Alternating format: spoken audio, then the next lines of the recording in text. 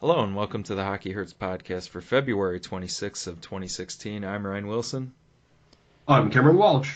And there is no shortage of topics to talk about. We have the trade deadline coming up on Monday, February 29th, in 3 days.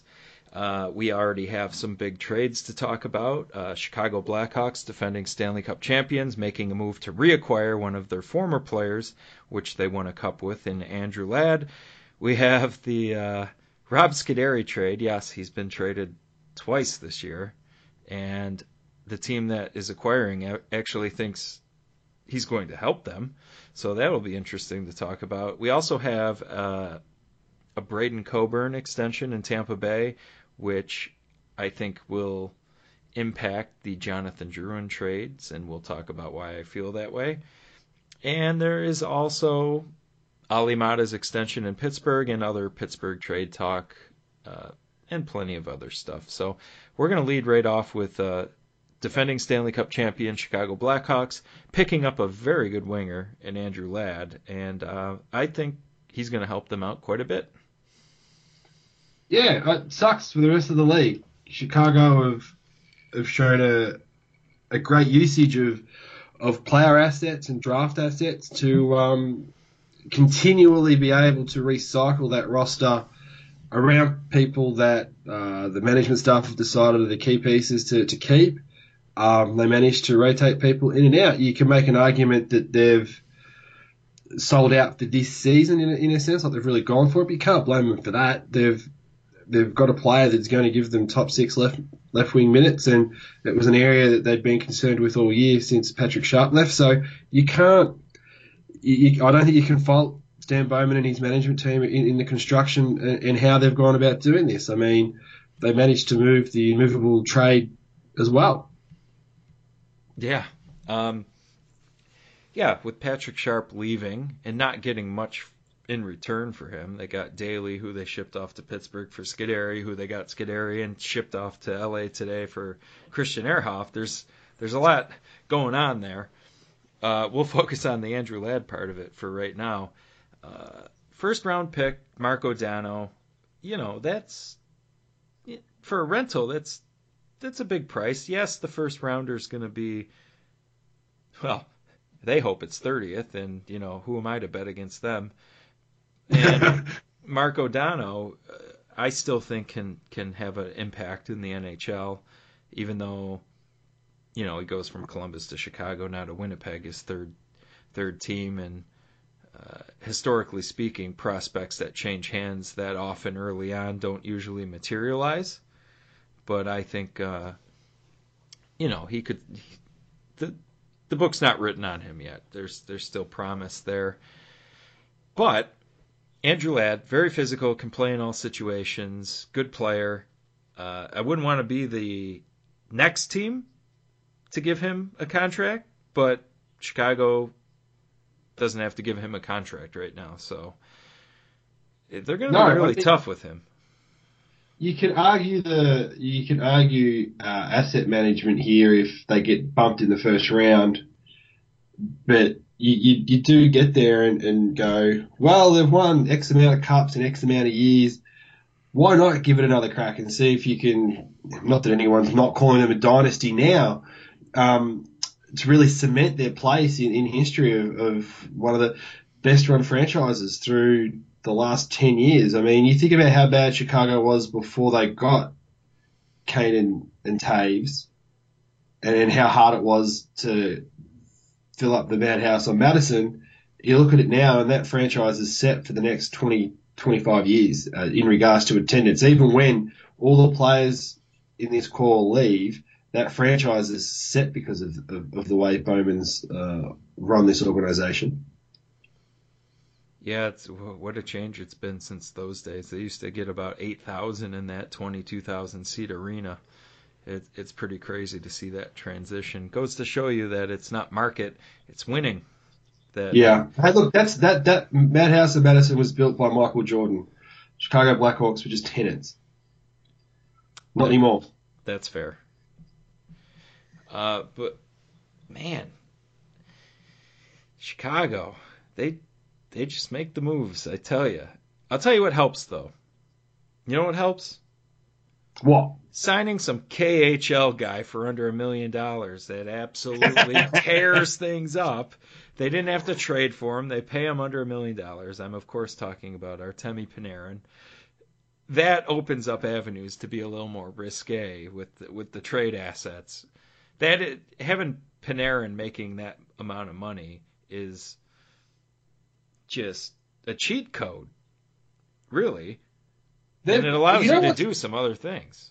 What is funny with that cheat code that you're talking about is that Chicago got the benefit of the cheat code in regards to the deal they got to pay Keith and the deal they got to pay Hossa.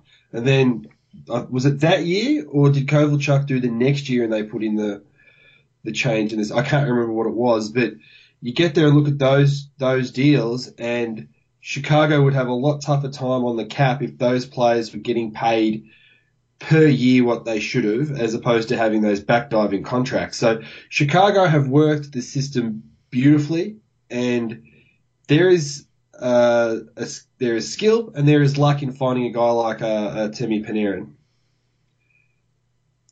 Yeah, that one's that. Did any? I thought he would be okay, but I didn't predict that he was gonna quite just blow up the way he has. Did you? No, I don't think Chicago would have. I certainly didn't. I was the same as you. I thought he'd be okay. And you always sort of question how he was going to go towards the end of the year. He's dispelled any concerns for me in regards to that. For Chicago, it's just a matter of making sure that they stay healthy now the rest of the way. To be honest, they will beat themselves. I don't think they will get beaten. Yeah, he's got 22 goals, 35 assists, 57 points in 61 games. My, oh my. So how can he not win the Calder?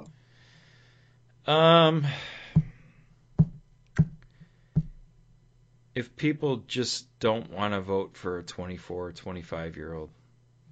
That's... Well, some people don't view the people that have played professionally for multiple years and coming over as worthy of the Calder. I kind of think it's a little bit silly that he's eligible for it.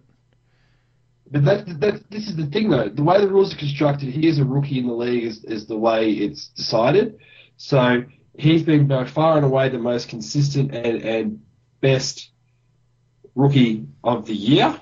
You could argue Connor McDavid has been awesome, but he's been out for a long time. So unless McDavid makes that gap close and actually drags the Oilers out of 29th and gets them to, say, 25th or something, then I don't know how you can't give it to the Breadman. I just don't understand how that works. Yes, he's eligible for the award, and if so, I think he is the front runner right now. I just wish they would amend kind of the rules for it. That argument I'm on board with. It's just the rules are allowed now, and you have to reward by the rules that are left out in the system as they are right now. They could change them at the end of the year, or at the next CBL, whenever it is they have to make those declarations. But for now, the award is what it is, and this might happen more often because players might be late coming into the league. So, Andrew Ladd's just one piece of the puzzle for the Blackhawks. And they shipped off another piece in Rob Scuderi. Those words are going to haunt him for the rest of his life. Well, they can't haunt him too much. He's a two-time Stanley Cup champion, and that's to be applauded, and I'm sure he's incredibly proud of that, as he should be. Exactly, yeah. There's no taking that from him, and you know, rightfully so. But he's not an NHL player anymore. Somehow the Blackhawks have moved him. First they acquired him to get rid of Trevor Daley, who wasn't working for them. Trevor Daley has worked so far for Pittsburgh in the sense that he doesn't drive possession all that great, but he does actually put up points, something Scuderi has never and will never do. So from that regard, the Penguins are better off for making that trade. Chicago makes that trade to get cap space, the cap space leads to acquiring somebody like Andrew Ladd. Now they find a taker for Scuderi, move him off. They don't have to pay him the whatever they owed him for next year, and get to acquire Christian Ehrhoff, who, his play has dropped off since concussions with Pittsburgh. His level of play has dropped, but I would argue for $1.5 million on an expiring contract, there's still potential there to be an okay bottom pairing defenseman in Chicago. I want to say there was some salary retention for this deal that came out later in the day.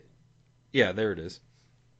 Chicago's retaining 50% of their portion of the Scuderi contract. But if he keeps getting traded, the team that he ends up with last isn't going to be paying any of his salary. If he gets traded to another team, I don't know. I'll just quit with all this. It's just must be so hard. Like, I think I said it last week, to be in Scuderi's situation where it's just it's almost like the Wile E. Coyote. He ran off the cliff and he's been hanging there and hanging there and hanging there, waiting for the car to drop, and it's finally dropped, and it must be hard to go through this after, being considered and actually being a good NHL defenseman. It would suck, but once again, it's Chicago coming up with something out of nothing. I mean, they weren't happy with the first move they made in regards to bringing Daly over, so they moved him on. They managed to have that happen by getting a contract back that was cheaper because they didn't take that entire contract on. And because their portion of that contract was smaller when they moved it on and kept some of it, it's a smaller amount filling up dead cap space. It's like, well done. Well, I don't understand what LA get out of this. I don't get it. It's a different mindset in that organisation than most, so that one confuses me a little bit for LA. Apparently, I read some things. They think he's great in the room, and, Yada, yada, yada. Yada, yada, yada. So, Pittsburgh, who won a cup with him, bought on that. Now LA's going back to that well. It's going to end the same way for both teams. He's a terrible player right now. No offense, but he is. He's not an NHL caliber player anymore. And I think it says a lot about the Pittsburgh organization that they played him that long. Not that they had him on the books, because Ray Shero did that and they had a new regime, and you can't really it's really tough to move bad contracts in the league, even though that he's been traded twice this year. But there's salary retention on both.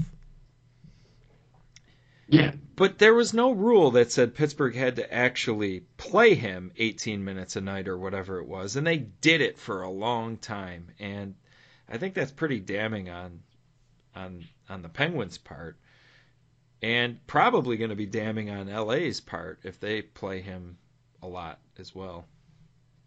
Did Rob Scuderi play at all under Mike Sullivan? Oh,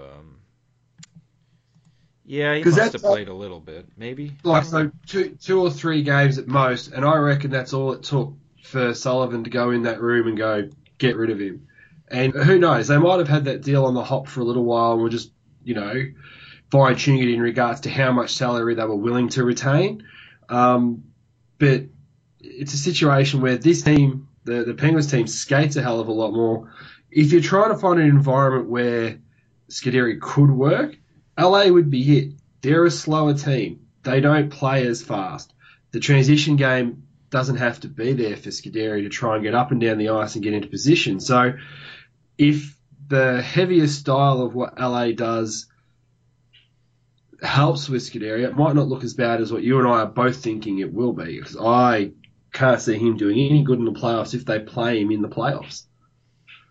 He did not play for Mike Sullivan. He was actually traded after Mike Johnston's last game. So Johnson got fired after the LA game. They traded Scuderi. They then got the new coach with Trevor Daley. So Daley's played all the games through. Okay. I thought there were a few like you did, but apparently not. Yeah. No. So it's one of those things where it's like Le Cavalier. I thought might be able to work in LA because they play a little bit slower. You know, it's one of those things with when he was playing with Philly is that it hasn't really mattered who's being coached. The coaches wanted the team to skate, and he just doesn't have it in his legs anymore to do that. The brain's there, and the hands are still there, but he just can't skate, and that slows everything down for the rest of the team. So it'll be interesting to see whether Scuderi can go in there, fit back into a system that he does know very well. A lot of the players he'll be playing with were there previously, so it could work for him. I may be trying to make the best out of a bad situation here, but yeah, he stinks. You may have a slow system or whatever. He's not an NHL player anymore. He's just not. They're probably going to play him, and that's the thing that, like you said, was damning for that Pittsburgh organization. They didn't have to put him on the ice, but they did. It's incredible how much time they gave him. Look at their score-adjusted Fenwick since dropping him. Yeah, there was a coaching change, but you know what? I'm not so sure the coaching change was like as important as the personnel changes that they've made. One of the arguments you and I always sort of put down with this year's iteration of the Penguins was they couldn't get the puck to the people that needed it with speed. And Ian Cole was a problem with that. Ben Lovejoy is a problem with that, and Rob Scuderi was a problem with that. So half of your back end can't get the puck to where it needs to go. And you're right. As soon as they got there and got Cole out of the lineup, got Daley into the lineup, and they've now brought Pouliot up, everything looks a hell of a lot better for that forward group. And who knows, if this had all happened for Mike Johnson at game 18 rather than 27 or 8 or whatever it was, he might have saved his job because he might have gone back to the system that looked so good the previous year, which was an aggressive attacking system that allowed players with the puck to do stuff with it. So he's cost the coach his job. Yeah, pretty much. How did we get onto this topic? So, yeah, I don't get it for LA. I just don't. I get why Chicago want a depth defenseman with Ehrhoff's skill set. Whether or not he ends up being their number 6 come playoff time, or whether he's just the injury fill-in. Yeah, but they don't have to have Scuderi for another year. Ehrhoff's done. No, I know. So they free up that room that they might want to go back to Ladd for. You know what I mean? If they want to try and squeeze him in, every dollar counts with teams like Chicago and Pittsburgh, Tampa Bay, all those teams that are nudging the cap. All that really does matter. So it'll be interesting to see how they balance that. Now, if my math is correct, Pittsburgh initially took 33% of his $3.375 million. Right. So Chicago's taking half of what's left over. So that's like another 33% of the original contract. Right? He's going to have to make sure everyone pays him. He'll have to chase all the clubs. So I think LA is going to be on the hook for what, $1.1 million for Scuderi, which doesn't seem like a lot, but then again, you're putting him on the ice. That's a problem. In theory. But if Ehrhoff was 6th defenseman, you look at how Chicago went last year with what they had as their bottom pairing, then, you know, it just sucks for the rest of the West.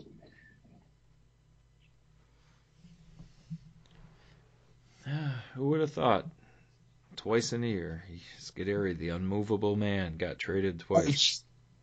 You know, I was adamant that he wasn't going to get traded. I just said, no way, and it's happened twice in 8 weeks.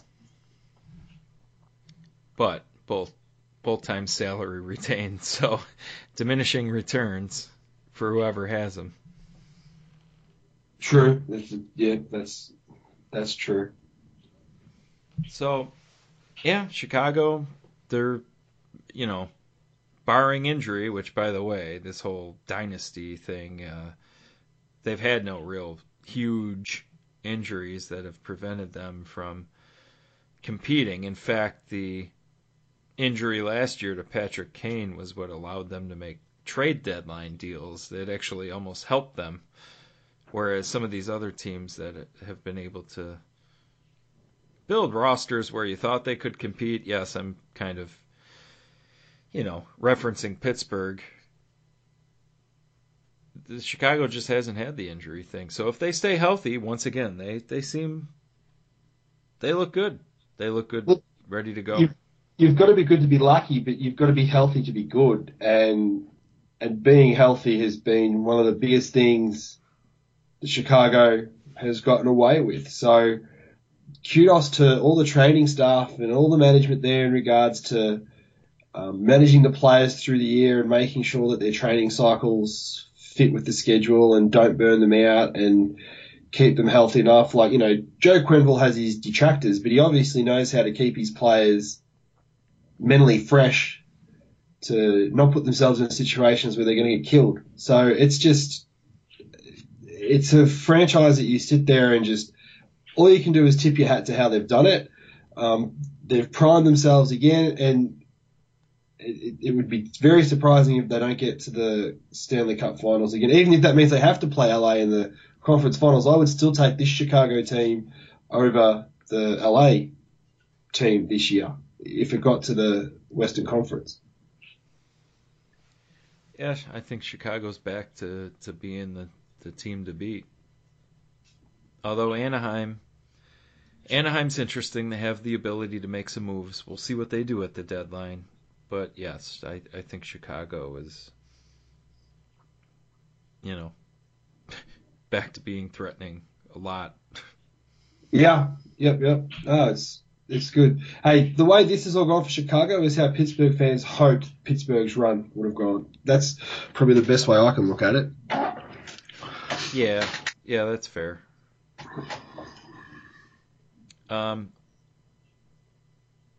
Shifting to the team that Chicago beat last year in the Stanley Cup final, they made an interesting move today. They re-signed Braden Coburn for 3 more years, and I want to say it was around 3 point something or another million, right? 3.7 million. And in their official press release, they're referencing hits and block shots and stuff. So that's never a good sign. How many more years did you say? 3. So they've kept him till he's 34, and he already is slowish. So, me reading into this, why I find it interesting is they have another defenseman on the roster that I think they want to shed the salary, and that's Matt Carle. He currently is the top paid defenseman on the team at $5.5 million, and that's for another 2 years. Jesus. And he actually scored a goal tonight. I just saw a little GIF pop up on Twitter, but besides that goal, he's certainly underwhelming for that amount of money. Yeah. That's $1 million more than Anton Strawman will make for the next. It's currently more than Victor Hedman makes at 4.0 mil. So what I'm thinking that kind of signifies is a few things. One, either we don't think Stamkos is sticking around, so spend the money anyways, or when they trade Jonathan Drouin, and from the last time we talked on the podcast, Yzerman has said he'd rather move him sooner than later and by the deadline. I have a feeling Tampa may try to package Matt Carle with Jonathan Drouin as a package to kind of save them salary. It may diminish the return, but they may use it as somewhat of a salary dump as well. Yeah, that would make sense. I thought Coburn might have been the more movable asset for that, if you know what I mean. I thought that might have been more likely. But well, yeah, I had my fancy Tampa Bay St. Louis trade based on that. Yes, you did. That's right. Well, that blew up in my face. You never know. They might attach Coburn to it. Who knows? It's just that's the thing at the moment in that so much can change so quickly with everything that's going on. I just don't know. You just don't know what's going to happen. What general manager is going to be crazy enough to give away 2 second-round draft picks for bum defensive players? Like, you just, I don't know, is basically all I can say. No, this time of year there's always a few that it's unpredictable. It's what NHL trade deadline's one of the better ones in the professional sports in North America. A lot of action usually. Yeah. So I thought the Coburn extension was interesting when they kind of want to move Matt Carle, but how bad do they want to move him, and do they want to really diminish the return they get on Jonathan Drouin, who I do think they'll end up trading by the deadline. I do think that'll happen. So we'll see. I don't know what to expect over the next couple of weeks. Huge few days for the Tampa franchise, though. Yeah.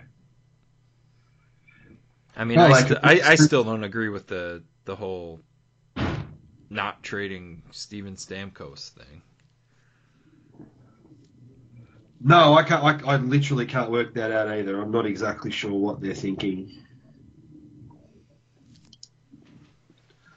I know he's got no movement clause, but like, how bad's the destination got to be to where he invokes that? Any team trading for him as a rental is going to be a playoff team. They should have done this earlier. They should have had him signed before the start, or they had him traded at the start of the year. And when he did have him, whatever. But it's just like, come on. Because he's just going to walk, I reckon. Certainly looks that way.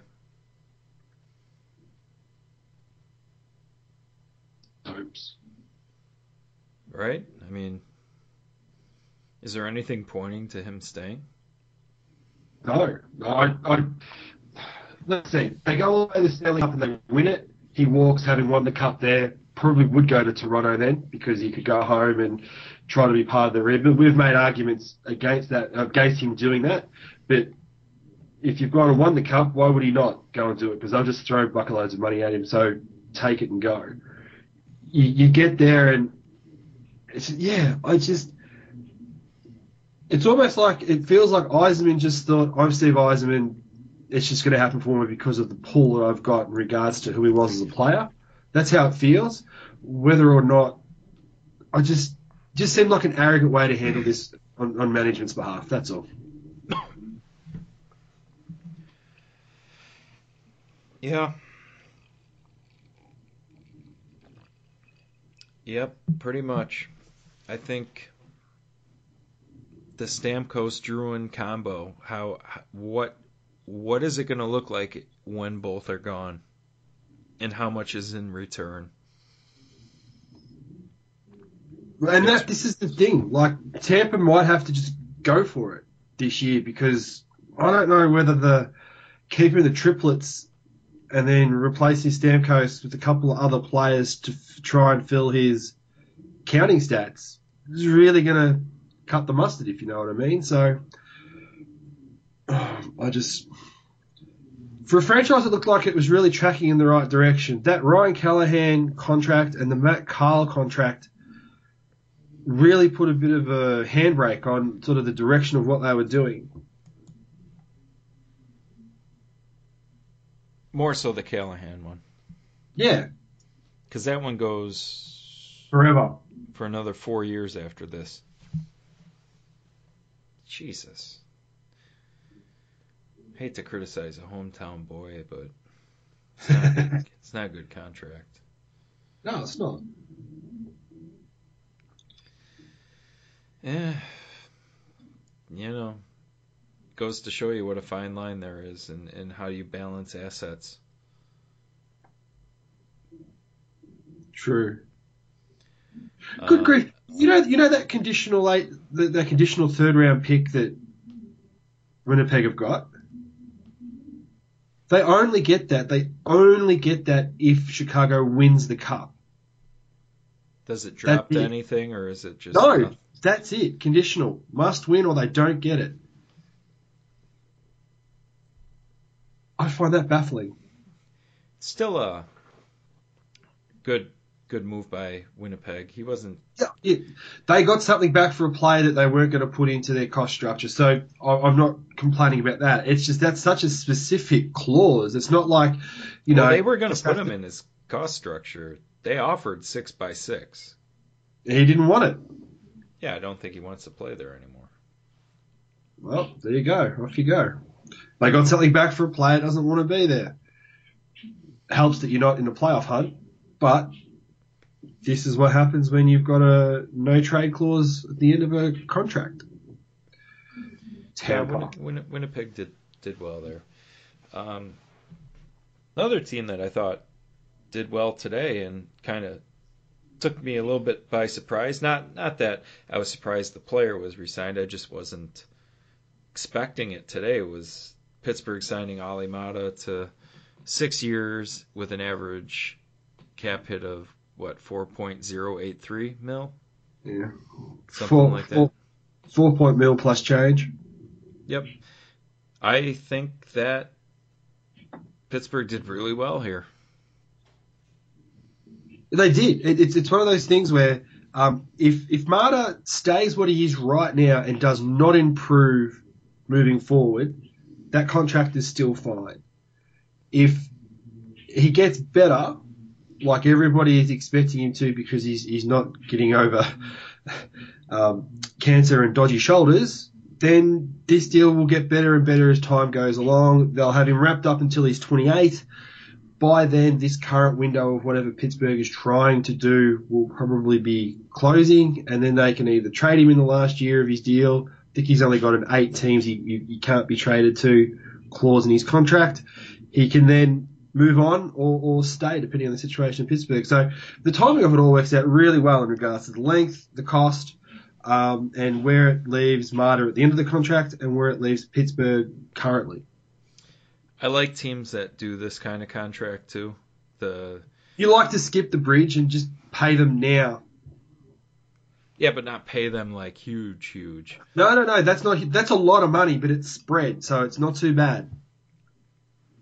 Like Roman Josi, Klingberg in Dallas. I wrote about Jonas Brodin in Minnesota in October of 2014. I actually had an article on Hockey Buzz where I was like, pay attention to this deal because this could look like Ali Mata's, and wouldn't you know it, they're almost identical. Because what happens is if you don't do something like this, you get PK Subban. Yeah, I think Montreal,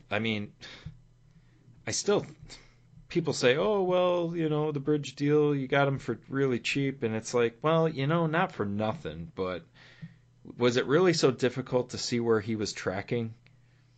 You could have had him on 8 years for $6 million. Now you got him for that at 9 because you needed those 2 years at $3 million. Yeah.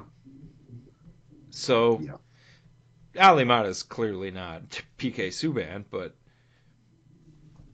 who is? But I like the teams that say, all right, let's skip the bridge deal. Here's a lot of years. Here's pretty okay money. And, I think it works for both. And I think the important thing here is contract ends when Mata's 28. So he still has another big payday left if he earns it. Yeah. That's the thing. Like, it's the timing of it, the length of it works out really well for everyone involved. Um, you hope for Pittsburgh's sake that Marta does overcome the injuries that he had in the last 12 to 18 months, so that when he hits the off season this year, his physical development allows his skill development to move forward. Because this year's really been a plateau year for Marta. He looks like he's struggling with his skating, so it'll be interesting to see you get to the end of the year if he was injured, if he was carrying something, or if he just felt flat because of the issues he had in the last 18 months. Yeah. Ali Mata is a little bit difficult to analyze in the sense that there's a very high perception of him, a very good, everybody considers him to be a very good draft pick, and I do agree with that. I don't think there's much debate there. 22 overall, you're getting a really good player in him at that draft price point. Was great with Matt Niskanen during that time period, but I do think there's a certain faction of people that watch the Penguins that maybe gloss over some of the rougher edges that he's shown lately. So he's not firing on all cylinders right now. No. That doesn't mean he's not one of their better defensemen by any means, but like you said, some of the skating looks a little bit slower. Especially, he's been burned a few times, and I don't want to use isolated plays because I think you can run into trouble, both good and bad, when you just kind of single out some, plays that are very visceral that you remember. I know we've bitched about that on the podcast in the past as means to criticize players, so I kind of want to steer away from that. But I don't think he's anywhere close to playing at his potential ceiling right now. No, look, it's physical. He already was a very vertical skater when he already was very tall when he skates, but he looks even more upright at the moment when he's skating, and he doesn't look like he wants to push through his skating stride at all and actually have his leg fully extend when he's trying to push off. So if he wasn't as cerebral as he is, he would be out of the league at the moment watching, because he would get burnt so often. Because he catches up on angles. He makes up for the lack of speed on his angles and his ability to see what's happening before the other players around him do. So if they can sort out whatever's going on with his lower body, he'll be fine moving forward. But for Pittsburgh right now this year, he's being played as a number 2. And in reality, he's probably their number 4 with what he's done. I'd like to see Dumoulin get a crack with Letang, but they won't separate Marta and Letang, I don't think. I've said it before and I'll say it again. I think he'll end up being Paul Martin. He will be a ridiculously good number 2 guy who makes the number 1 guy even better than what he was. I mean, you look at Letang now that he's got a partner that thinks the game well and can give Letang the confidence that Marta will be where he needs to be. Letang has been unreal since that change. Yeah, and you said Paul Martin, and I'm going to argue that Mata's shot is way better and his offensive production at even strength's a little bit better. Oh, possession stats aren't quite as good as Paul Martin, but Ali Mata is tracking at a top 4 possession, top 4 defense possession rate, yep. But top pairing for even strength offense. He does a very nice job of generating offense at even strength, and a lot of it has because he has a very nice shot. He does. So. He gets it off. He gets it off well. It's the other thing with Marta is that paying him slightly over $4 million for a top 4 defenseman, you're okay with that. Yeah, I think most teams would be. Yeah. So even if he only, I don't think his ceiling will be this, but even if, say, he plateaus out and only becomes a number 4 defenseman, that'll be okay. Sorry, Chicago's at it again. What have they done now? Fleischman and Dale Weiss from Montreal in exchange for Philip Deneau and Chicago's 2018 second round pick. Jesus Christ. Bloody Chicago. Unreal. It must be fun being a Chicago fan at the moment. You know what I mean? Oh, fuck yeah. Right? I mean, come Like, on. they're just wheeling and dealing and just doing this and that and still winning games and just being awesome. It's like, it's got to be fun. You know, they went through a lot of pain there for a while. So, you know, what goes around comes around. It's great for them. Sucks for the rest of us. Dale Weiss off the board is reassuring for me following Pittsburgh. I didn't think that he's really all that great. But once again, Chicago, Yeah. 2018 second round pick. It's like, all right, whatever. I'm sorry, I'm just reading through my Twitter feed as we talk here, and everyone's like, what the hell, Chicago? Come on. It's just brilliant. Better lock Connor McDavid away. Yeah. Lock him up early. Fucking guy will get traded to Chicago for a 2019 third round pick at this rate.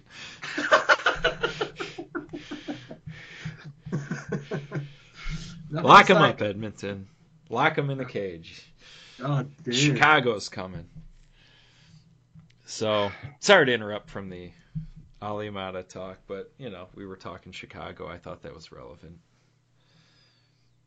No, that's brilliant. All right. So we, you know, do you have anything else you want to add about Mata? No. I think it's a great deal for both parties, and I think by the end of it, Mata will be underpaid. I do believe that. So. Yeah, and this is the thing. It works out well for both player and the team. So, shifting from all of Chicago's shenanigans, we'll stick with Pittsburgh, and let's talk about what they will do at this deadline. Josh Yohe of DK on Pittsburgh Sports has said that Pittsburgh's looking for a defenseman, and not necessarily a top four defenseman because that will be difficult to acquire. The cost will be too high, and they are aware of their not great pool of futures. So, is there anything you see them doing? Getting players back and have them healthy. It's one of those things where it's really funny. I looked at the score of I haven't actually watched the Pittsburgh-Boston game, but you look at the score of that and you go, is this team close or are they just a mirage? And that's the challenge for any general manager of any team. Am I going to throw my hat in the ring here and bank on this team? Or am I just going to sit tight and just see if the roster gets itself right and rely on the fact that we think we've got a pretty well-constructed team? I'm a little higher on the back six than what you are. I think that's been the case all year. And I think I've gotten more confident with the back six with the coaching change. I just think they need to work out their combinations and they'll be fine. The biggest problem Pittsburgh have had is they've had no one to finish anything. You know, you get Malcolm back, all of a sudden Kessel will play better. You get to push Cullen down the lineup. You get Bonino back, it pushes everyone down the lineup again.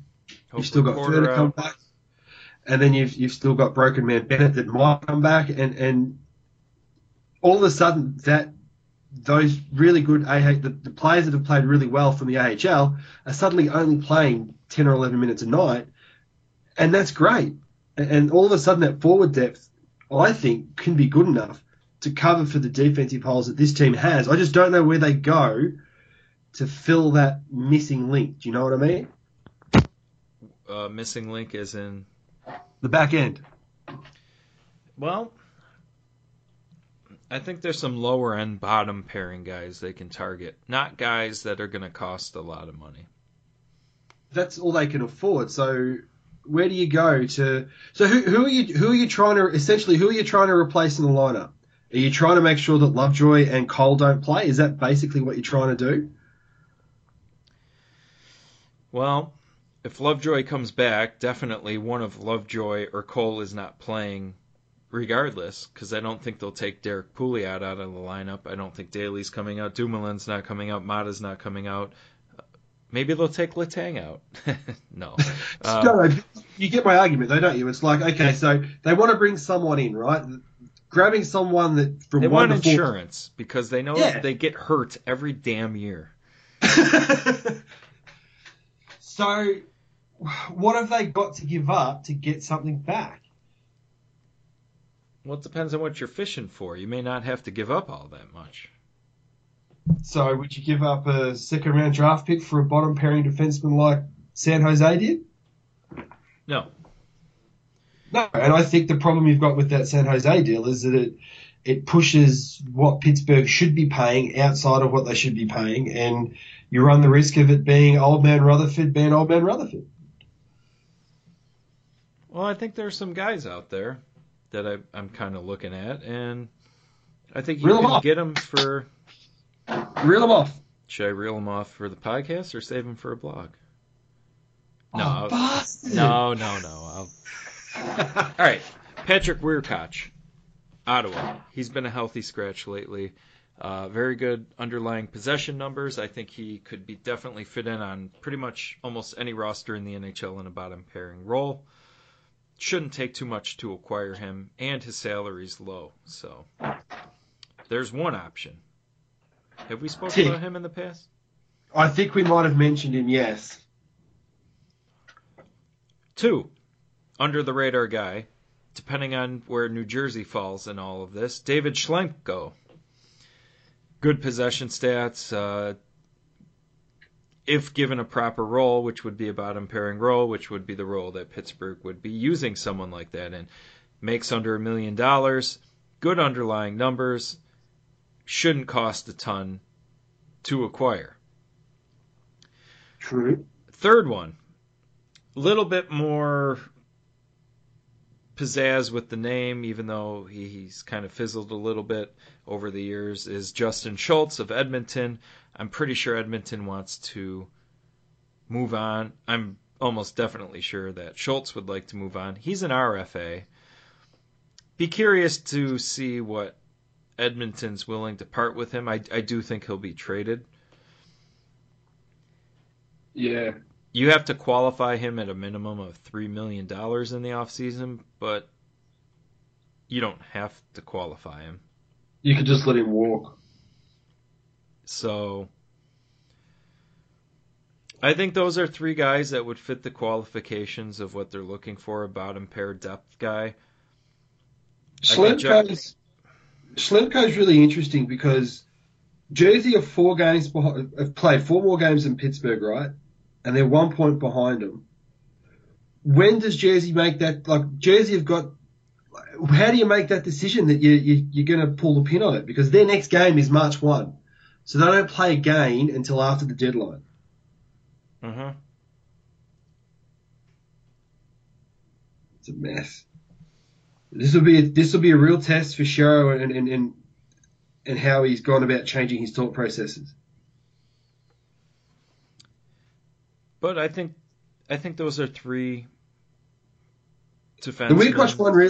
The Weirkoch one intrigues me a lot, to be honest, because they were trying to play him with Carlson at one stage, weren't they? And wasn't he doing it? Oh no, that's Method. I get them mixed up all the time. So yeah, third pairing defenseman, most definitely. Yeah, and you have to understand what Pittsburgh wants. They're not looking to place this person in the top 4 role. You're not looking to extend them past what kind of their skill set is. No, you've got to put a player in a position to succeed. I think they're comfortable with Letang Mata, Daly Dumoulin, Pouliot, and fill in the Whoever blank. can fill that spot, yeah. Maybe some nights that is Ben Lovejoy. But they would have the option of having a pretty respectable seventh defenseman regardless. And that could be Ben Lovejoy. I think Ben Lovejoy catches more flack than he should because of the Dupre trade. And I also think there's room to say we can do better here. So I think a lot of people tend to go really black and white on Ben Lovejoy when really it's, man, what a shitty trade. Why do we have this guy for what we gave up?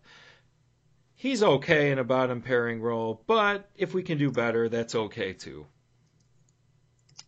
You know what? Yeah. You know how it's kind of like that mixed bag, and not everybody, I don't think, kind of views it that way. Yeah, I know what you mean. I know what you're saying. So I think those are potential things to look for Pittsburgh. I wouldn't start chasing. I don't know who's even out there defensively. Who knows? I just don't know.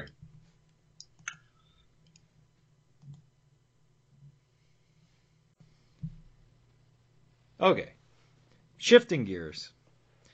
Some tweets I saw today, kind of relating to Penguins trade talk that maybe, well, I shouldn't say maybe, isn't going to happen. Pittsburgh is not going to trade Matt Murray, at least according to GM Jim Rutherford. But there is a really high perceived value on this player around the league. Darren Dreger, tremendous value. I'd be close to shocked if Rutherford considered dealing him, really. I also know how Matt Murray is viewed around the National Hockey League. He, being Jim Rutherford, could trade him in the next 60 seconds. So this is quite an asset that's come out of nowhere for Pittsburgh, really. I don't think when they drafted Matt Murray, they thought they were going to have the heir apparent to Marc-Andre Fleury and or a really blue chipper trade piece. But it's certainly shaping up that way. Yeah, it's the thing with goalies. Where did Henrik Lundqvist get drafted? They're just so hard to pick. So you get there with this whole Murray situation, and I'm glad to hear that they go, we don't want to trade him, they'd have to have their socks blown off sort of thing. So it's like they got their socks blown off, theory being Pittsburgh will be getting back a very, very good asset the other way, right? It's the only reason you'd trade him away. But you do get there and go, Fleury's getting older, his consistencies are coming back to being consistent again. What do? You're going to end up having you've got the heir apparent coming through, that's perfectly obvious. You've got Fleury who, whilst he's been great this year, is starting to trend the wrong way. How quickly does management have to make that decision on the whole, when do we switch to the new goalie? $1 million question. Almost $6 million question. Well, yeah, that's the thing. It's a $5,750,000 question, basically. I tend to think that you got all these teams that are looking at Matt Murray and clearly wanting him.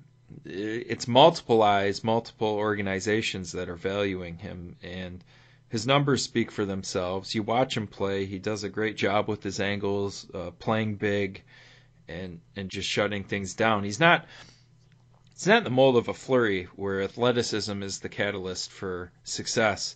He's more in the mold of, and I'm not comparing the two, but Lundqvist angles, big, blocks shots, where Fleury, agile, saves shots. Does that make sense at all? Yeah, no, it does. They're two very different styles. Fleury's all motion, although he's settled down as he's gotten older. Murray is economy of movement. He makes sure there are no holes because he's not moving. He just knows where he needs to be on the ice for his angles, and the puck hits him, as opposed to Fleury, who is aggressive at the puck and makes a save rather than having the puck just hit him. Although it's hitting him more and more as he's getting older and older.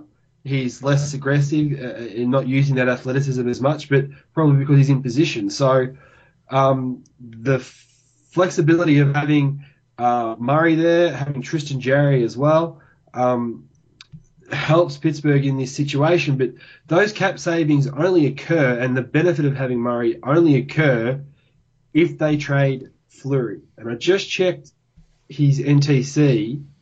There's 18 teams that he gives at the start of every year that he's happy to get traded to.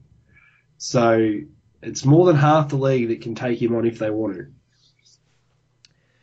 to. You brought up Jarry. Yeah. Actually, saw him play in person about a day after we recorded the last podcast. They were in They were in Rochester the same day Pittsburgh played Buffalo. Yep. Now, I took my 4-year-old daughter to the game, and it was obviously a lot of fun and all that. So it wasn't quite, You weren't playing Pro Scout? Yeah, I wasn't. I watched what I could. And, we were there having fun. But he, much more Fleury than Murray. Very athletic. Actually, it was very weird to see a Penguins goaltender handle the puck really well. He's very good at it. Well, that's good. That's a nice change. Right? A lot of sequences I noticed he had paddle down when things got jammed up close. Had a little trouble with screens, peeking through, that kind of stuff. He had 2 rebound goals going on him. But I'm not going to judge him based on my half-assed one-game in-person scouting report. But it was nice to just see how he moved about and that he could play the puck. Those are things that I know seeing this time, like, oh, okay, that's within his skill set. I'm not willing to, make an evaluation on him as an overall goaltender. I think that would be quite foolish, but it's nice to see the style. What's with this logical thinking? Yeah, well, busy buying cotton candy and whatnot, so... So that's the thing. I can see, excuse me, if you get there and go, we're going to stick with Fleury all the way through the end of his contract, and that's what we're going to stick with. You've got this trade piece, and you go, everybody's saying how valuable he is, but it's like, is he valuable for an untested goalie, or is he actually a valuable piece upon which would get you a roster player back ready to go to help you in the next couple of years? Because if you tie yourself to the end of Fleury's contract, as far as I'm concerned, that's the end of the window. You know how you're talking about the Shea Weber deal? If you tie yourself to Fleury to 2018-19, that's it. Like, if you get rid of Murray, that's it. It's done. Same with, and maybe Jarry can come in and be the surprise that Murray is, but like you said, everybody is really high on what Murray's provided. He's looked good when he's actually played at the NHL level. I'm not suggesting you trade Fleury like in the next 2.5 days. It's more about decisions are going to have to be made at the end of the year, what direction this franchise is going to go, because they need cap space if they want to add a top 4 defenseman next year. Out of the big ticket items for Pittsburgh, Crosby, Malkin, Letang, Fleury, Kessel. I think 3 of them I don't even think about moving. I think you know which 3 those are. 87, 71, 58. Kessel's at 6.8. You just got him. He's probably not going to be moved. But goaltending, popular topic on this podcast. But you're pushing $6 million there. You got a guy that's past 30. You have a perceived stud coming up through that teams are crawling over to try and get. And the GM, to his credit, said, nope, not happening. Which I think is a very interesting message of, yeah, I could trade him. I probably could get something for him, but I'm kind of got a big picture view on this one, and we're going to keep him. So I think within the next year and a half, they got to choose. Yeah, that's the thing. It's what's that window? You and I have had this conversation on and off the podcast in regards to when should they cut bait from Fleury, and it's such a difficult decision to make. You do it too early, you're left with Murray and no one, while Murray's going through growing pains with a team that is still trying to compete with the Cup while they've got Sid and Malkin and Letang. So that transition is going to be a tough one. Well, it doesn't have to be. I mean, if Murray's really good, the transition's quite easy. Yeah, they've got to allow that. They've got to allow Murray the chance to do that, though. Like, you get there and he's probably, easy to say this now because we're 3/4 of the way through the year, but you go, he probably should have been the backup this year. And then they could make that hard decision this off-season. But it looks to me like he'll be the backup next year, and they'll have to, and I think they should, make that hard decision at the trade deadline and trade Fleury. Well, I think he's already the backup now. I mean, they called him up to Buffalo. And we're like, no thanks, Zatkoff. Yeah, and excuse me, you do sit there with it and you go, if they play him as the backup the rest of the way now, if Fleury turns into Fleury circa blow this team up, then Murray's your guy. You know, it feels a little bit like St. Louis with Jake Allen and Brian Elliott in regards to there's an established guy in there, but they think the younger guy is going to be better. And the younger guy comes in and he's better, but then he gets injured, and Elliott comes back. So they're going to have to rely on Allen now the rest of the way, St. Louis. Oh, there's no doubt about it. If Fleury blows up, plays poorly, mind you, I'm officially going to say I don't think that's going. I think Fleury's played well this year. Yep. And last year, for that matter. Yep. But if he's hurt, which, by the way, one of Fleury's most endearing traits, is that he's very, very durable, which gives him value. You know, you can rely on him to be healthy. But let's say he's either blowing up or gets hurt. Jeff Zatkoff's not going in. It's Matt Murray. They already believe in him that much. Yeah. So if you feel that way about your goaltending prospect already, when do you? That's the thing. When do you commit? It's these gut feel things that separate the good GMs from the bad GMs. I would take the risk sooner than most. Yeah, but I reckon you've proved that with players in general, not just goalies, but your theory in general is go with the guys younger. One, they're cheaper, and two, if they do surprise you, you're playing with house money. If they disappoint you slightly, they're still cheaper. Because you've got to pay your top end talent. Like, all right, let's paint a worst case scenario for Pittsburgh here. They trade Fleury away, and I honest to God, I don't even know what I would put on a trade value for that. Goalies are so weird with it. Let's say they trade him for a draft pick that just doesn't pan out. So we're talking worst case scenario. Matt Murray comes in, he starts playing below average. Okay, so this isn't looking good at all. Jesus, what a mistake the Penguins have made. I would still argue you're going to find average goaltending eventually, and it's not going to cost all that much. You look at a Michael Neuwirth in Philadelphia this year. He was playing too good for Buffalo last year and got traded away because they wanted to tank. He goes in, backs up Mason this year. He's playing great again. He makes all of $1.3 million. That's you running on... Sorry, 1.6. Sorry. I was just going to say, that's you running on that theory that average goaltending, so is it 921 that's the average this year? Even strength goaltending, yep. Yeah, 921, 5-on-5 save percentage gives your team a chance to win every night. If you can put goaltending like that... If you got a good team. If you can put goaltending like that behind a playoff team, then as the coaching staff and the management staff, you just worry about the rest of what the team's doing, and your goaltender will do what they're supposed to do. There are so many different ways to skin a Stanley Cup winning cat. You look at, like, the Rangers relied on Lundqvist all the way through, and because their team wasn't quite up to it, his ridiculous save percentage couldn't carry them through. You look at the way Boston do it. You look at the way LA do it with Jonathan Quick, and then Chicago do it with Corey Crawford. There's so many different ways to go about doing this. When Pittsburgh won it all, Fleury was not good. No, he was good the year before, but He then was he's not. awesome the year before. And that's what got him the clout early on in his career. But the Stanley Cup winning year, he was actually below average in the playoffs. He was 908. Now, All now that does not take away from Game 6, Game 7 against Detroit. That is not, or the breakaway save he made on Ovechkin.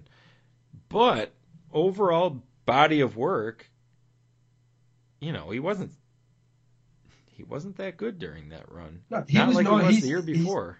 I am almost certain, without looking this up, his save percentage that playoff year was 908. All situations. Mm-hmm. And that team won the Stanley Cup against one of the best possession teams of the possession era, or the statistical era, if you want to look at it that way. So you can win it with subpar goaltending. But if you have a look at that Penguins roster, like Letang was a fourth defenseman developing coming up. They had Brooks Orpik playing well with Sergei Gonchar. Like that back six were the reason that they got to where they got to. They managed to slow things down a little bit for the other team's best players. The thing that's funny about that is you get Hal Gill and Rob Scuderi, who were considered the shutdown pair that they put out against Ovechkin every shift, and Ovechkin tore up that series. So there are times where you just can't shut a player down anyway, and you just have to pray that your star player beats their star player. And Pittsburgh were lucky enough that They had two. Crosby did. Well, yeah, that's exactly right. They did have two. It was, Backstrom wasn't quite the Backstrom he is now, and Semin was inconsistent. So, Pittsburgh Stars did a little bit better. That's what won them the game, the series. So I'm looking at another goaltending situation in the NHL right now that I think could play out similar. Yeah. So Detroit, Jimmy Howard was, he had a few good years there, but Peter Mrazek is their starter now, making under $1 million. He's up as an RFA this year. Howard makes $5.2 million for till 2018-19, much like Fleury. They've handed it over already, and Mrazek. Yeah, you can't pay the backup that much money, so you're going to have to ship him out. And like you said, if you go, well, who do they back him up with? It's like, well, there's going to be average goaltending for a backup anyway out there as UFAs, so do that. The thing with goaltending in the NHL is think of it like a sandwich with thin buns and a lot of meat in the middle. The thin buns, that's a brilliant analogy. That is brilliant. Thin at top, true elite guys. Thin at bottom, true shit guys. I mean, not a lot there on either end. There's a lot in the middle, though, and that's where most of it is. And you can find guys at many different price points. And I've seen graphs and charts that show correlation between money spent on goaltending versus production. And the correlation, it's not very high.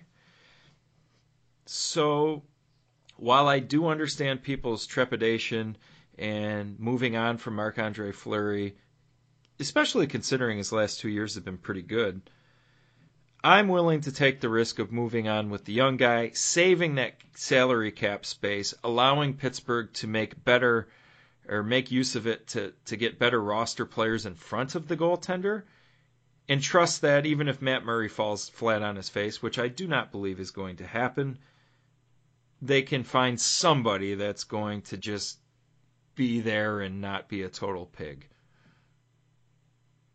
Yeah, no, you look at what truly terrible goaltending did to Montreal's season. So yeah, they did a terrible job with it. They did. They really did. This is the thing. You're not saying you can get by with terrible goaltending. All you want is one of those meat patties in the middle to be there, not the bottom bun.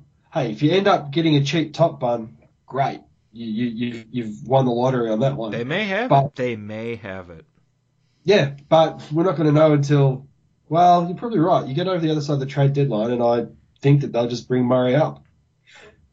Yeah, for this year. I'm not advocating this Fleury trade in the next 2 days. Neither are you.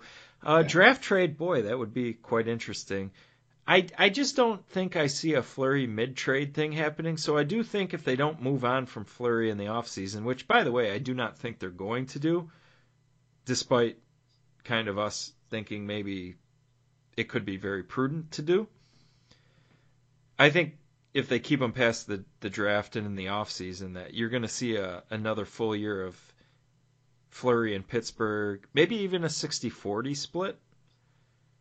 But I would be very surprised if they traded him mid-year, just because the franchise totally respects him as a person and all that, and wouldn't kind of want to do the mid-season shuffle to him.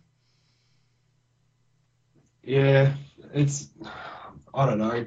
I know it's a business, but I think that trade, they would treat it almost like a Pascal Dupuis situation, to where they value the human side of it very much and will try to accommodate the player the best that they can while still treating it as a business.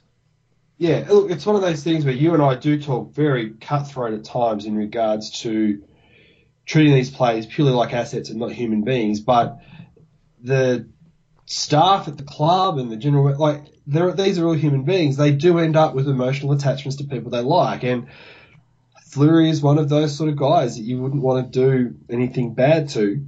So I could fully understand the point you make there with that, but you can't afford to let that cloud your business judgment. You can have it be a factor, but you can't have it be the main factor. Correct. So, how about Speaking that? of, Yeah, right? Are you seeing the same thing I'm seeing? No, what the? Fleury just got traded. You're lying. Yeah, I am. I think Matt Murray just got called up again. Oh, right. No, what I was going to say is, talking about emotions, let's talk about Rutherford and his blabbering mouth. He's very, very willing to talk. Hey, and I, as a fan, I love the fact that he talks. It's so rare that you get anything real out of any interview in any situation at all. So to have Rutherford actually say what he and all that sort of stuff is fantastic. But as a fan of the hockey club that he runs, I hate it. I'm indifferent on it, but I think,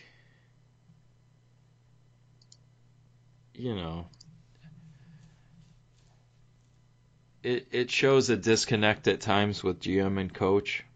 And I think the latest one was Plotnikov and Sullivan. Mm-hmm. Apparently Plotnikov said something about wanting to go back home to Russia, and Sullivan has buried him since then. Which, I get it. You want guys that are committed. I want my high school players that play for me to be committed. I don't want them, scheduling work hours during practice hours, and, especially not during a game. But that's at the high school level. You could understand it at the professional level. Yeah. But at the same time, the guy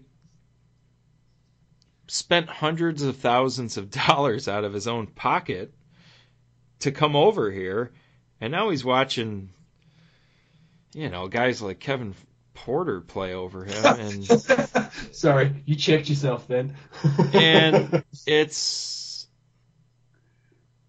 I can understand why it's frustrating. I can understand why he would want to go back.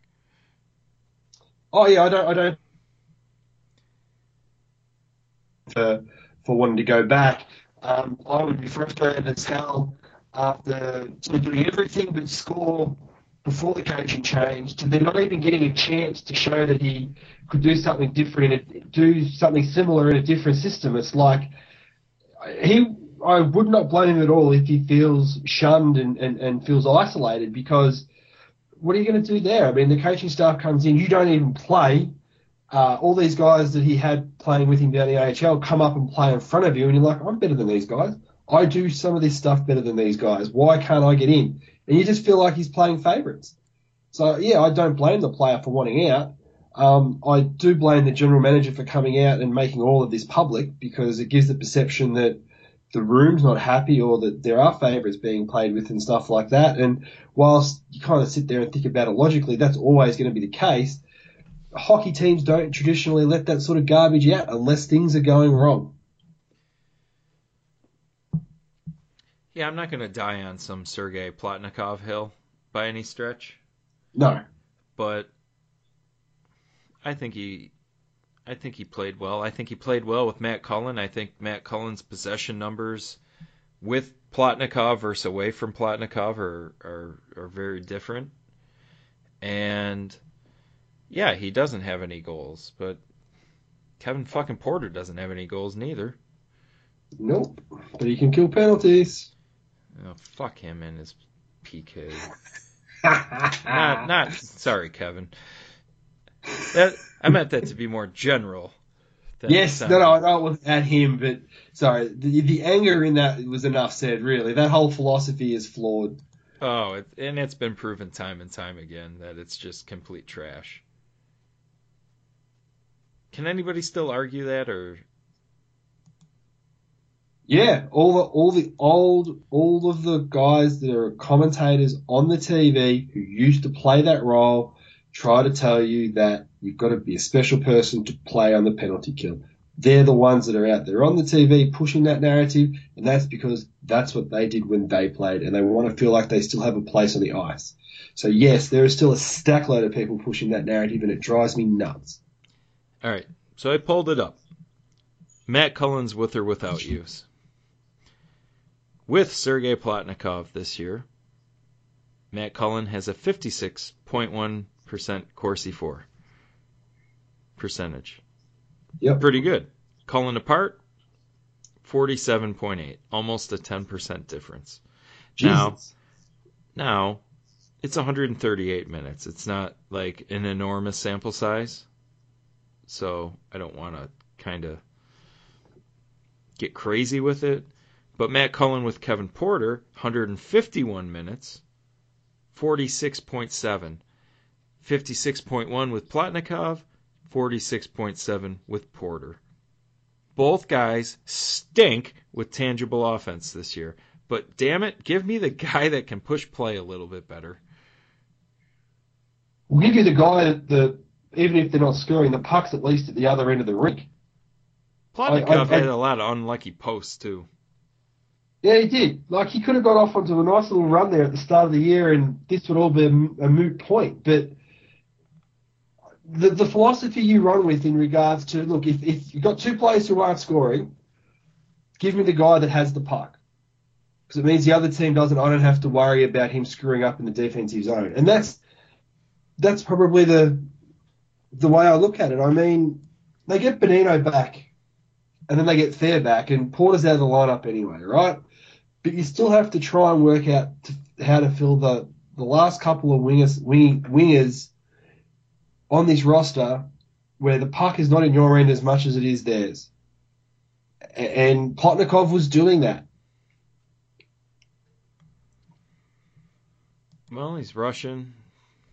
I think that plays into it. Yeah, he's a whinging Russian that wants to play hockey, so he's going to go home to do it. Like, geez, no surprise there with that attitude, with the way they've treated him. So, like I said, I mean, it's not the not a hill make or break of Pittsburgh season, but I just, it's one of those analytical things where you look at it and you're like, well, there is a significant difference between some of these candidates that you're playing versus not, and just because a guy has to go home, I mean, if you want to play the hard-ass coach thing on him, then, you know, that's your prerogative, and that doesn't mean the coach isn't also doing other good things, but that doesn't mean that that's not a mistake. No, that's the thing. It's not a black and white view on Sullivan as a coach. He's done a lot of good things since he's come on board for Pittsburgh. The possession numbers themselves and the actual tangible wins have been better. And he's managed to get this. I'll put it to you this way. I think Pittsburgh would have been out of a playoff race if the injuries that they had happened with Johnson still as coach. I don't think they'd have got as many wins without Malcolm Bonino and Fair as they have. No way. Malkin was carrying the load the beginning of the year. Correct. So you get there and go, I still don't think we've seen the best out of what Sullivan can get out of this current roster.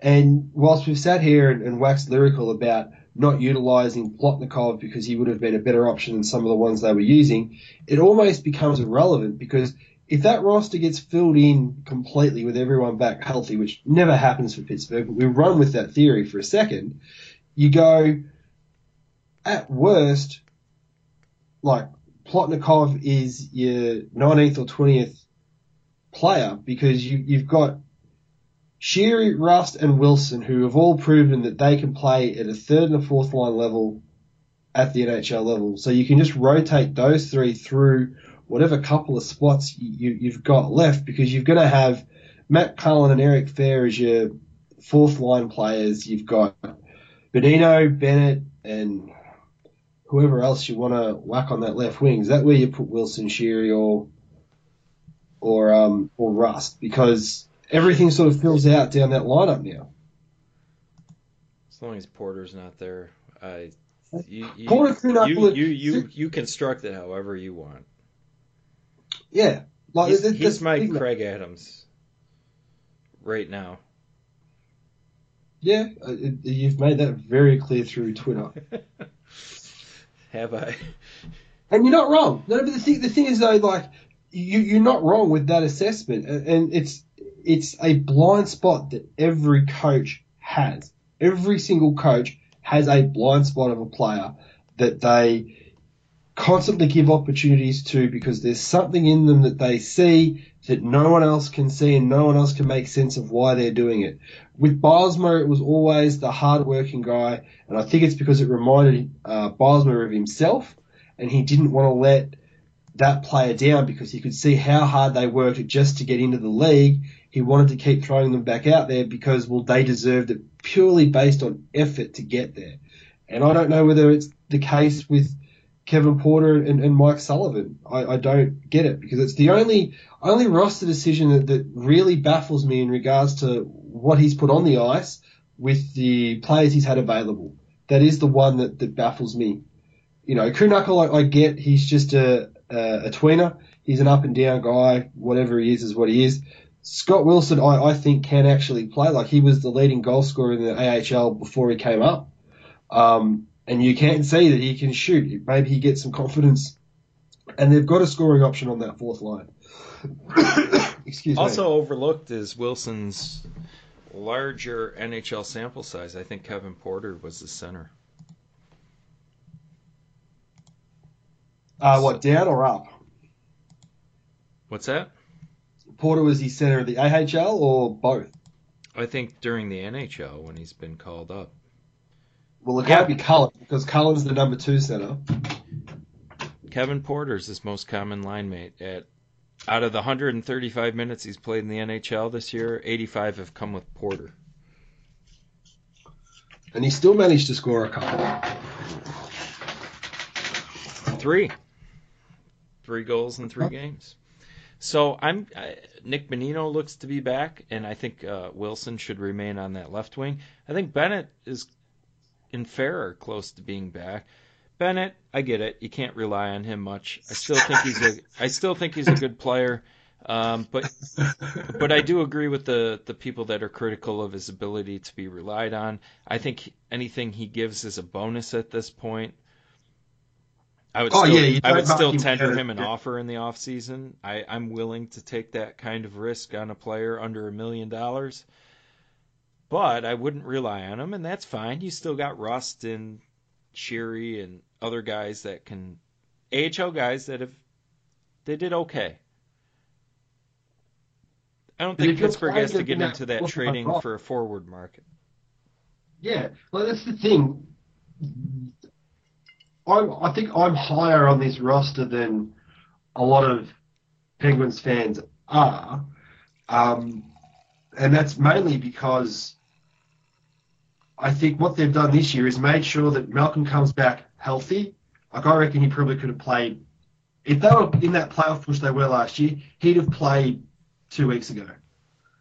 You know what I mean? Thank you for bringing him up, by the way. Thank God we don't have to watch another game in a row without that guy in the game. Good Lord. But The entertainment value without him just sinks. well, you put it whenever it's a power play, you just want to hit fast forward for 2 minutes until our power play gets off the ice. In reality, I don't want to hit but fast forward, but it's annoying at some of the things they do without Malkin. Look, as good as Sid is, and Sid is good at a lot of things, he has to stay on that goal line. He can't play that half wall. It's just how it is. Malcolm plays it better than him. And that's not a knock on Sid. It's just that's how good at it Malcolm is. So, I think this roster's going to be okay. You've said this before in a couple. I think you might have said it in the podcast last week, and also in a couple of your articles. Pittsburgh trade deadline acquisitions are going to be getting healthy. That's basically it. Is getting Malcolm back, getting Fair back, getting Bonino back, getting however many games that Bennett they do when he gets back eventually, and making sure that they grab maybe one bottom pairing D-man for a second round draft pick in 2008. I don't know. No, I wouldn't go as high as second round. I want to keep those. I know you want to keep him, and you've made a really good argument as to why you want to keep him. The more you have in that second round, the better off you are. But I reckon I reckon a second is what you're going to have to pay for Patrick Wilcox. No, don't agree. I hope you're right. I really hope I'm wrong. He's a healthy scratch right now. Yeah. Speaking of healthy scratches, I noticed that Cody Franzen is one tonight out in California for Buffalo. He might not leave the California area. Add me to that list, or add him to that list of Weirkoch, Justin Schultz, David Schlemko, maybe an Ian Cole-centered deal for Franzen. I feel for Ian Cole. It just all fell apart on me. But, I'm not saying that's probable, but... No. Hey, look, it's... God, we've had deals happen whilst we've been doing the podcast, for crying out loud. Chicago's made like 8 during this one tonight.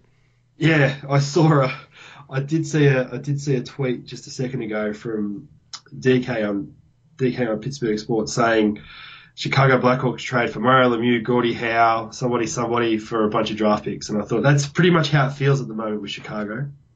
I believe you left out Brett Hull, Bobby Orr, Doug Hart. That's the one I was after.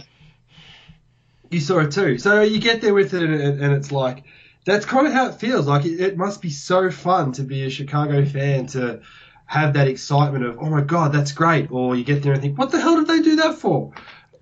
Knowing full well that you weren't going to make the playoffs and most likely going to win your first round matchup, it's going to be a lot of fun to do that. Because I remember that excitement when Pittsburgh were like that. 2008, 2009, even in 2010 when Montreal beat them. That 3-year run was an awful lot of fun to watch, and the excitement of bringing players in and the feeling of moving forward every year was great. So enjoy it while you can. Not all of Chicago's moves have panned out. No, they haven't. Timonen and Vermette did not have huge impacts during their run last year. What did have an impact on the run? All their studs stayed healthy. Yeah. Funny how that works. God damn, the Penguins have been unfortunate with that. They have. And when they've been healthy, the guy we talked about for an extended period of time decided he was not going to play good hockey. Yes, he made a conscious effort to be bad. I did not say that, but that did happen. Yeah, it did. No, you can't deny. You have a look at that run and you just go, holy crap. It was just terrible. But, he's good this year, and if there's any time for him to make it up, it's to go and have a 2008 Stanley Cup run that he did the year they came runner-up. So that to me, with this roster, would be enough for them to make the Cup finals. If he played like 2008, they make the cup finals. Yeah, I think most would. He was Well, I think unreal. you made the call. If they won it, he would have got the Conn Smythe. Yeah, he definitely should have too. And that was with Sid and Gino playing out of their minds too, because that team wasn't great. Well, it was those two guys, Hosa, Gonchar, and yeah, the depth didn't really sort of fill down. That was Feds, wasn't it, as well? Dupuis as a fourth liner. They hadn't got Kunitz yet. No, they hadn't. They still had Ryan Whitney at that point. Still had Whitney playing the back door. I do love his comments in regards to thank you, Sid, for the millions of dollars you got me on that backdoor play. I still find that really amusing. Yeah, that's good. He does have a great sense of humor. It's unfortunate that his foot ankle thing didn't. It really fell apart. Well, that's for pretty him. over. That's what killed his career. But he's always said he's felt very fortunate for what he's got out of his hockey life. He'd be great on TV, I think. Yeah, he's already got a podcast, so I guess he's a competitor. So we're not going to Let's mention start tearing him down. Fuck Ryan Whitney. Nice. He is funny. He's good. I was critical of him as just a random message board commenter guy back in the day. I was very happy the day that they traded him for Kunitz because I was following the Ducks at the time as kind of my West Coast team. Yeah. Because I went out west and saw that 2007 team in the playoffs in person and fell in love with Getzlaff and Perry. Like those guys were really young and I don't think had a lot of national cachet at that point in time. And I'm watching them and I'm like, Jesus, these guys are freaking good. Why isn't there a bigger deal made about them? And Kunitz was a part of that team, so I'm watching Solani, McDonald, and Kunitz on a line, and then I think it was Getzlaff, Perry, Penner, and I was just loving it. I thought that was just a really fun team to watch, and when they traded for Kunitz, I was, very happy, and I know that he's a polarizing guy now, but he's been really good for a long time, and even though he's not quite at that level anymore, damned if I'm going to say he's like a complete liability. Would you rather him not be on Sid's line? Yeah, I get that, but possession, flow of play is not being severely impacted. You do want more offense from him, but I have to. He's not the tire fire people make him out to be, even though his hands aren't where they need to be anymore. No, but that cost is prohibitive for him getting closer to being a tire fire, though. That's the problem. If his 3.8 mil is one of your worst contracts, you're doing okay. No, I get that. That's not the thing. Every team has a couple of contracts that you just sort of shake your head at, and now that Scuderi's is gone, his is that bad contract that they've got. Nah, that's not even close to being in the same ballpark. No, I'm not saying it. That's the point that I'm making. It's like you've gone from having, my God, what kind of a contract is that, to Chris Kunitz is our worst contract for production and value, and you go, meh. Let's see here. Hold on a second. I'm gonna look something up. This is worrying. 12 and 21. All right, 33. Sorry, listeners.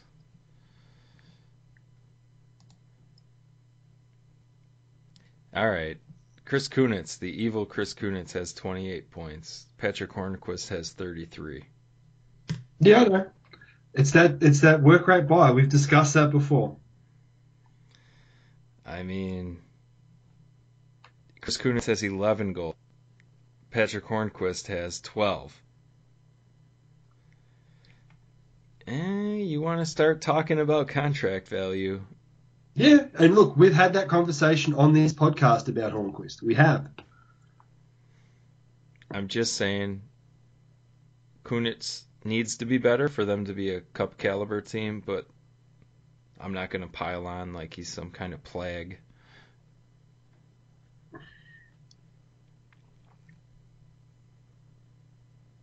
Anything else you want to cover? Is there anything we've missed? I mean, we're heading into a very exciting 72 hours.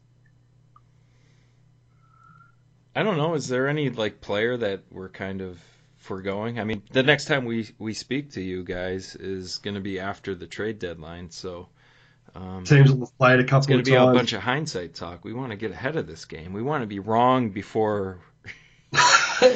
Wrong before everybody else. I mean, any asshole can just do this stuff in hindsight. We want to be wrong first.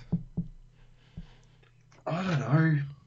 The thing that I find fascinating with this are those situations that we did discuss last week for the important players to their teams that are currently at the end of their deal and are about to leave. So you've got St. Louis, you've got Tampa. Who else is there? I want to ask you a quick question. What does New York do?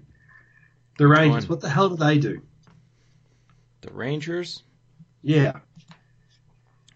Well, they're unique in the sense that, hey, Henry, you feeling good tonight? Good, good. What, can we get you anything? They're always in a good spot with him.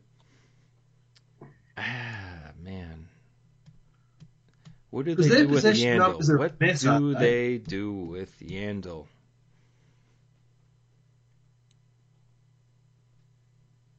They may lose Yandel for nothing, which would kind of sting a little bit. Well, that'd be bad asset management for what they gave up for him, but... Well, they went into a win-now thing, and now they're paying the cost for it. They went win-now with Lundqvist, and, you know, I understand it. Yeah. But you give up Duclair. Was there a first-round pick with that one? I think so. They gave up a lot. This is the thing. There was a lot given up for 2 years of Yandel with no promise of there being a signature on the line.